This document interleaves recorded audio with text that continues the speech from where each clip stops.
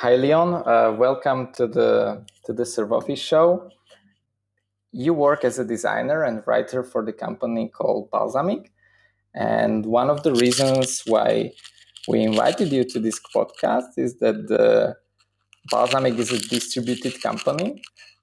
All the employees work remotely, and maybe you can tell us a bit more, like what you do there and what does the company. Sure.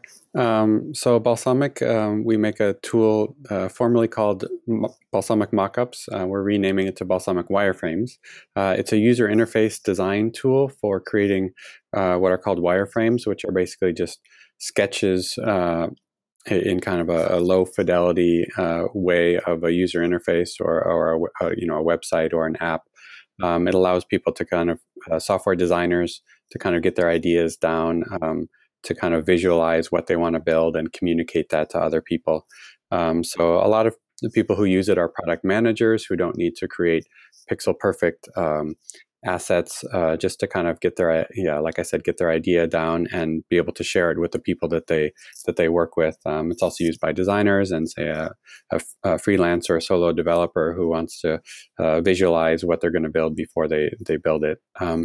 Our company is 10 years old now. It was started by an Italian who worked for Adobe for several years in California and then moved back to Italy to found the company, and he wrote all the code himself in the beginning, but it became more popular, so he hired a few extra people, and he has always tried to keep the company as small as possible, but at this point, we've grown to 30 people over 10 years, which for a startup is very small. It's nothing. But when I joined 5 years ago, we were only 10 people. So it feels like a big company to us. We have employees in Europe. About half of the team is in Italy. We do have a small office there, but most of the people don't go in, and they're not expected to. Everybody else in the company works remotely. There's about 10 or 12 of us in the US now. We all work remotely. And we're also trying to keep our company flat, so we don't have any managers, which is becoming a bit of a challenge at 30 people, but it's something that we also value and want to try to keep doing. Do you see a big difference between the time when you started to work for Balsamic? You mentioned that there were 10 people in the company at that time, and now you are 30. What do you see as the main differences? It's not a big difference. We really try to keep the feel of the company the same as much as possible. And I think actually what we do is we're always iterating on the company in order to keep the feeling as similar as possible. So we've gone through many iterations of changing tools, changing the way we communicate, changing the way that we work. But I think since we grow slowly, that helps too, because we might add 2 or 3 people a year, and that gives everybody a chance to kind of get to know everybody else who's already been there. And then so when new employees are added, you can take the time to get to know them. And then we do annual retreats every year, which is really important for us to just spend a week together, just kind of getting to know each other. And then we also encourage the people who are local to kind of meet each other recently. It's definitely changed. It used to feel like everybody was just working on the same team, and now we've kind of divided more up into sub teams. So I definitely talk more with the people who who work on my teams and the parts of the company and the product that I work on, and I'm definitely more isolated from the people that I don't work with on a regular basis. So, but I think the fact that I know all of those people still makes me feel connected to them. So we've definitely shifted the focus more to teams rather than kind of the company as one team. But I'd say the culture and a lot of the feel is more or less the same. Was it your first remote work experience, or you already experienced? It was my second, actually. Although the first one was just a little bit coincidental. I'd moved back out to the San Francisco Bay Area without a job. And so I was talking to friends and applying to jobs, and I just happened to hear about a job through a friend of a friend that was actually in Southern California. And I was staying there for a while with my wife's parents before we actually moved back up here. And so I started that job, and then part of the arrangement was that they would allow me to continue working at that job when I moved up to the San Francisco area, and then I would fly down there once a month or something. So I was the only remote employee there, and it was just kind of it wasn't something that they did regularly. And I found that I really enjoyed working from home. It really worked for me. I'm kind of an introvert, and I just liked it a lot. But one of the big drawbacks was that all the other people were on site there, and they were used to just talking to each other across the office. And so I really felt left out, and I missed out on a lot of things. So I really enjoyed the working from home part, but I really didn't feel like it was a good fit as far as feeling like an equal member of the company. I see this as quite common problem in the companies which already have an office somewhere and they start to hire people remotely. So there is an office where the core of the company is based, and it's more difficult for people working remotely to somehow integrate. And you mentioned that there was a small office in Italy, small Balsamiq office, and then Balsamiq started to hire more people remotely. And you said that people actually don't go to that office or in Italy. What was the how it all happened? I mean, was it like on purpose that the company decided that no, everyone has to be on the same level, so we are not going to have an office in one location? Or it was just natural that people stopped going to the office because, well, we are a remote company, why we should go to the office? Yeah, I think it was more like that. From the beginning, once Peldi started hiring a few people, especially some in the US, he wanted it to be a remote first. So everybody should behave as if they are working remotely, even if they're in the same office. But for some certain projects, like a lot of most of our developers, our programmers are in the vicinity of our office in Bologna, Italy. And sometimes that can be useful for, say, a few people who are working on the same feature or the same part of the product to be able to talk to each other. So we didn't want to prevent people from being able to sit together and talk. The same with some of our marketing and admin people. Sometimes it's useful to have face-to-face interaction. So I think the office is there to allow that if needed, but anything that pertains to the company or people as part of the larger team, all of that communication we expect to be done using the communication tools that everybody uses. So the office is there for convenience. But I think an interesting turning point happened when our CEO, even though he lives only a few blocks from the office, decided to stop coming into the office. So that was really kind of a signal that we are really primarily remote first. And so the office is there, but nobody is really expected or certainly not required to be there. It's just it's a meeting space. It's a place to have some social events if we want. But it's just something that's available for those who want it.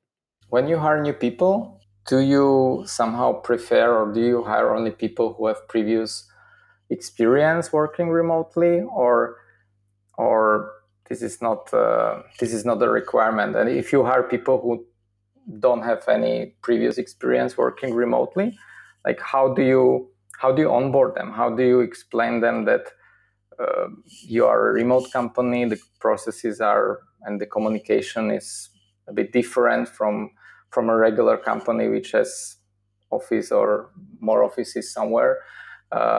how do you explain it to the new employees? Yeah, that's a good question.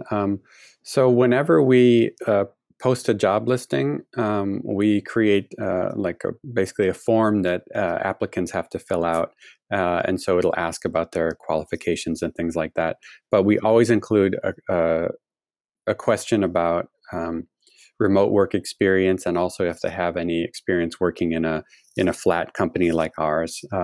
It's not strictly a requirement, but we find that we can learn a lot about somebody by the way that they answer those questions. So most people have had some experience working remotely. Oftentimes it's maybe they were a freelancer for a year or something like that, or they worked for a company that allowed people to work from home, 1 or 2 days a week. And so we ask about if they've learned any strategies for working from home. So in a way, it's useful if somebody has had only some experience with it, because they've kind of seen some of the challenges with it.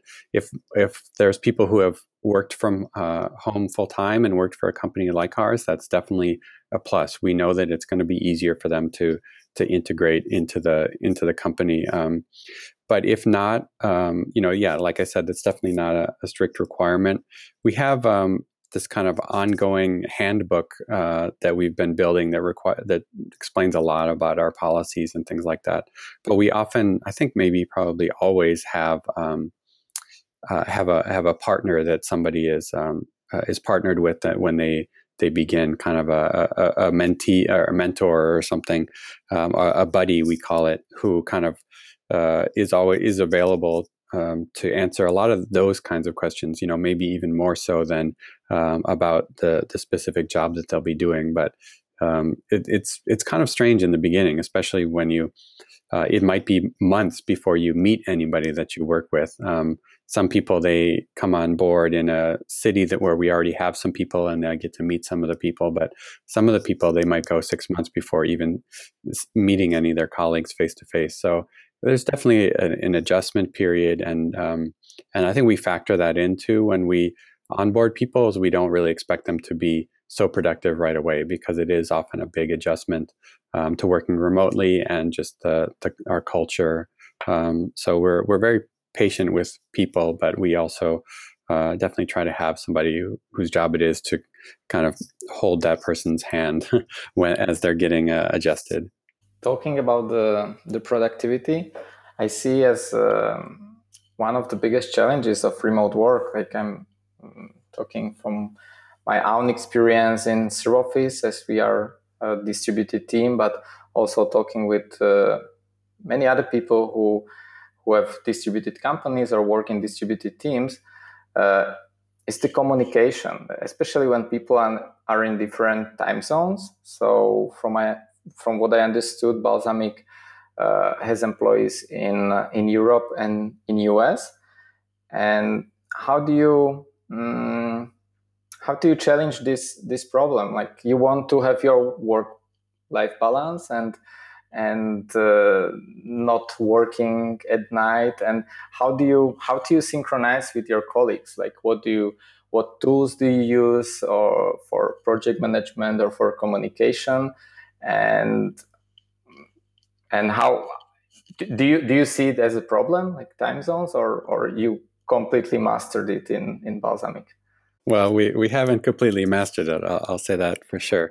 But we have gotten more deliberate about where we hire people with respect to time zones. So generally, we want people to be in the same time zone as the people that they work most often with. So it's not as if we just hire people. Some people say we hire the best people wherever they are, but it's not as important for us that we hire somebody who's the absolute best as that we find somebody who's going to fit into the company. So that means a good ability to work independently, but also located in a time zone that's compatible with the people that they work most often with. So our entire development team for the product is located in Europe, so they're all in the same time zone. And then we have support teams in Europe and in the US so that they're able to work, their normal hours, but still cover a broad range of, time zones for support purposes. And so we don't work crazy hours here. Everybody is expected just to work normal business hours. The one key thing that we do is there is an hour of overlap at the end of the day in Europe and in the morning in California, where we're all expected to be available. So from 8 to 9 a.m. In California, 10 to 11 a.m. in Chicago, where we have a few people, and then that's 5 to 6 p.m. in Europe. So it's very important for all of us to be online at that time. But there's a lot of things where it just has to wait. So if I ask a question to somebody in Europe and it's noon here, I know I don't expect to hear back from them. So we really encourage to use, like do not disturb settings in Slack, so that and people are not expected to answer things. Our CEO is a little different just because he's thinking about the company all the time. So a lot of times he'll check in after dinner, but that's just because that's he can't help it. But we definitely encourage people to really only work during normal business hours. We're not.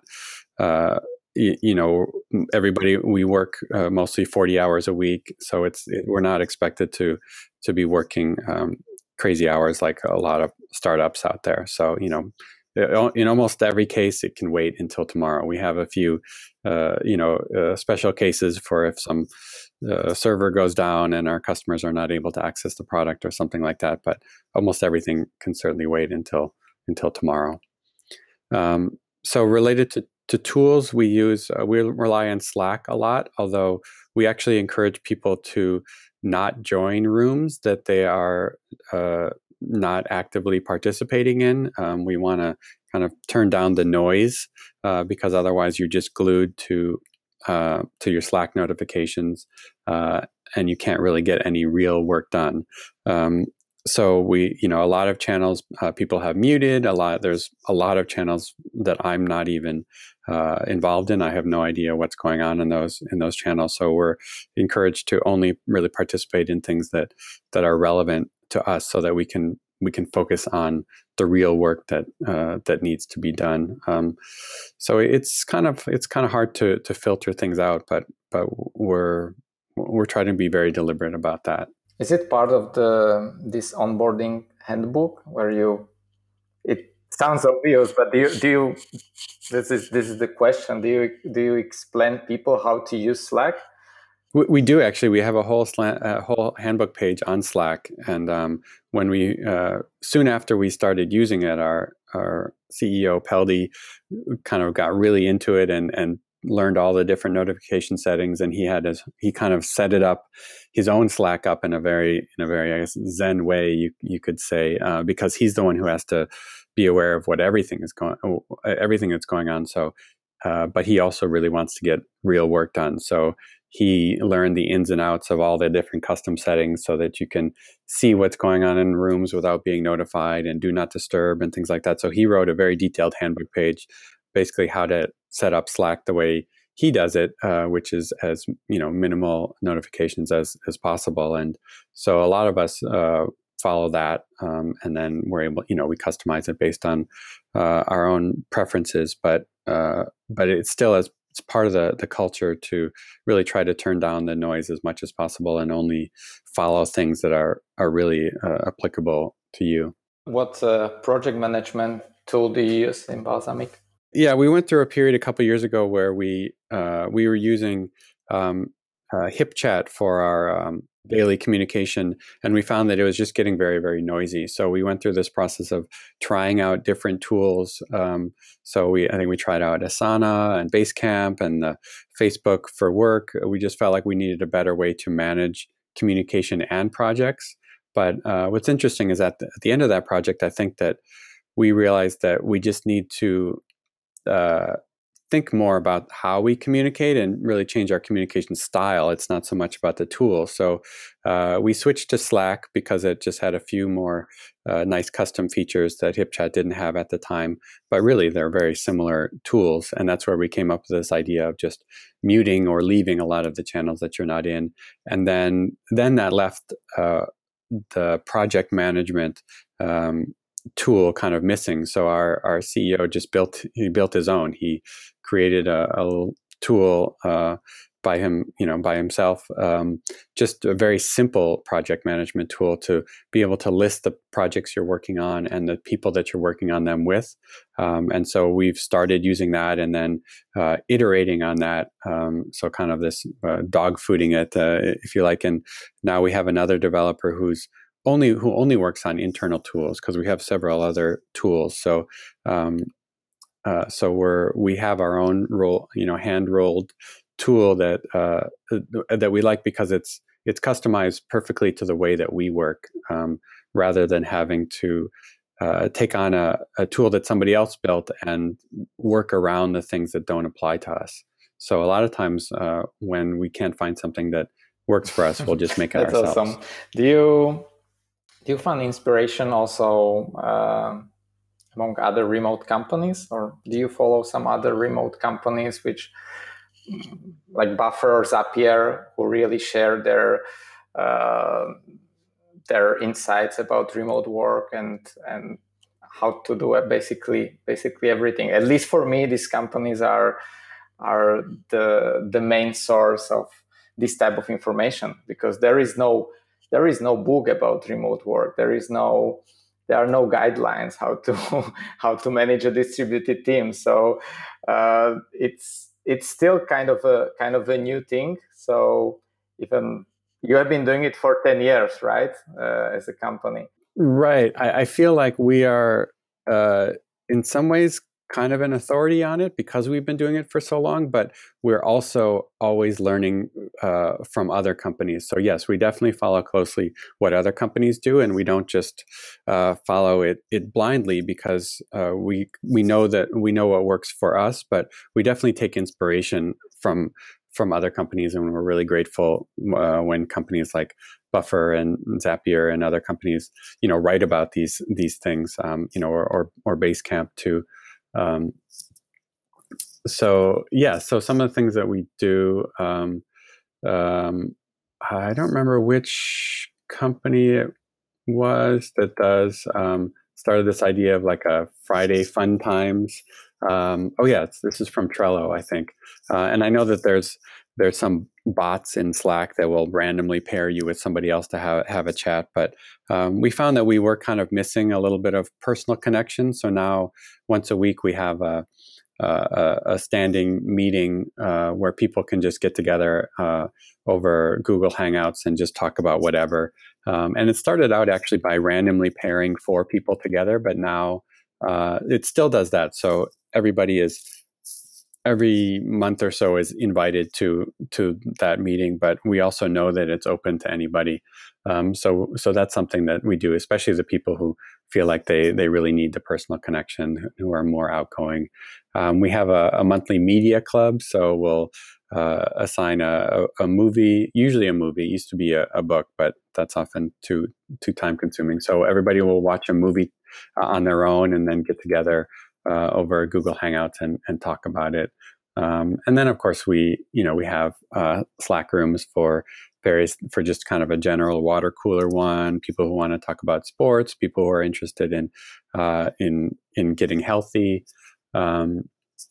Let's see, there was one other thing I was going to add. I saw on your blog that you practice something called Pecha Kucha presentation. Yeah, we found that as our company is getting bigger, so we have a monthly all hands meeting where people are able to just talk about what's going on in the company. Like I said, most people don't follow everything that's going on in Slack. So sometimes you're not really aware of, say, what's going on with the support team or what new features are coming out. So it's really important for us to meet once a month and kind of do a show and tell or share what's going on. But now that our team is so big, we found that it was getting there was too much focus on on the company side of things, or the what the team, what the company was doing, and not enough on the people behind it. So we decided to add a PechaKucha presentation, which is one of these things where you have, what is it, I think 20 slides and 20 seconds each, and it rotates among all the employees. So it's something fun to look forward to at the end of the all hands. And usually it's related to somebody's personal life. So they'll do a little slideshow about their family or things that they're interested in. And it's a way to make it a lot more fun than just having, the kind of these reports on status updates. So that's helped a lot, because we found that the all hands meetings were getting a little dry. Whereas in the beginning, when we were only 10 people, there was a lot more, they were just kind of a lot more fun and loose. But now we're just trying to get a lot of stuff into a short amount of time. So it's a nice way to add a little bit of fun to those meetings. Another thing I discovered on your blog is that everybody in Balsamiq has the same workstation design. Is that correct? That's coming. That's a new idea. So we're actually building a new office in Italy, a larger one, to kind of accommodate the next 10 years of Balsamiq. And so it's kind of been a fresh start for us. And I think Peldi took this idea directly from Jason Fried of Basecamp, and I think they do this. So he decided on kind of a standard workstation setup, and then as we add new employees, all the new employees will get the standard things. A lot of them are from IKEA. They're things that you can get anywhere in the world. And then as existing employees need to replace their desk or their chair, it will be replaced with the standard one. And all of it is optional, but it's kind of a nice way to feel connected to people that you're not sitting next to, is to have the same workstation setup. So that's kind of a fun project. So we're just in the beginning phases of that, but I think that'll be kind of a fun thing to do as over the next year or so. You mentioned that you organize a company retreat once a year. What do you usually do during these retreats, or how are they structured? Do you work there? Do you work there on new projects, or is it more about meeting each other, or you work on small fun projects, or you do team building activities? We as a ServOffice, we organize team retreats. So that's my most common questions when I talk with our customers and people who organize retreats, like what they actually do during these retreats, and the answers are completely different. So I'm very curious what's your experience, and you have organized many over the last years, so maybe also the structure, the schedule of this retreat has changed. Yes, it definitely has, and that's, I say that we're constantly iterating on our company, and that's definitely something that has changed a lot over the years. In the beginning, it felt like we needed to get together and work on things together, work on the types of projects that that are more difficult to work on when you're remote. But what we learned over time is that since many of us go so long without seeing each other, and it's really important to build a connection to the people you work with, that over the years we've done less and less work on our retreats. They've been less and less about work, and more about just kind of team building and just bonding and making connections. Peldi likes to say, developing inside jokes, feeling like you have a connection with people. So I think maybe about 3 or 4 years ago, we kind of just stopped having an expectation that we do anything work related.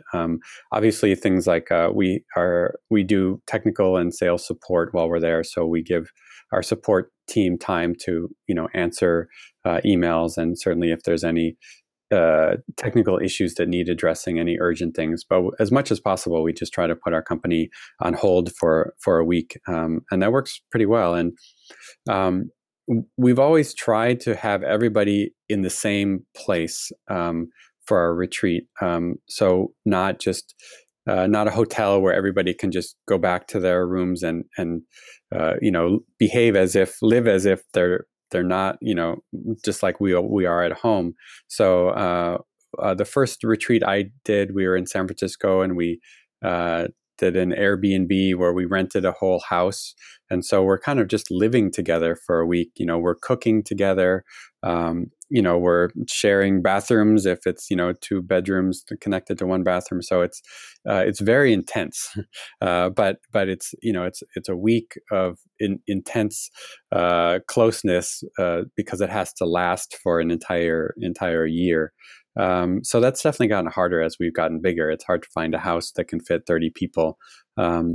So last year we were in Florence, and we rented out this whole kind of villa. So it was kind of like a hotel, but it had a lot of common spaces. And since we had the entire place to ourselves, that was nice that we were the only people there. And then 2 years before that, we rented a very large house in France. So that was also a place where a way that we can live together. Those are harder to find in the U.S., but in Europe, there's a lot of these leftover places that are very, very, very, very large and can accommodate this large number of people. But I think that last year was possibly the last year that we feel like we can really do that. And so I think the company-wide retreats will have a different feel going forward. And I think we're going to shift our focus more to having closer time with your team. So having team retreats where it is 5 or 10 people, and you get together for a few days, and really trying to build that kind of teaminess within the people that you work more closely with. And because even last year, it was hard to feel connected to how many we had. 25 or so people. It's just hard to make a connection with all of those people in the span of just a few days. So that's, I think, one downside about getting bigger. But on the upside, we've already established a lot of connections with people, and I think our connections with the people that we work most closely with are as strong as they've ever been. Yeah, this was awesome. Thank you for your time. It was amazing discussion, and hopefully we can connect again in maybe 1 or 2 years. And I'm looking forward to hear updates about Balsamiq and your story. Oh yeah, we're always changing, and I appreciate the opportunity. We're big fans of yours. I love following your Twitter stream just to find out, get inspiration and find out what other companies are doing. So we definitely rely on that as a resource for us.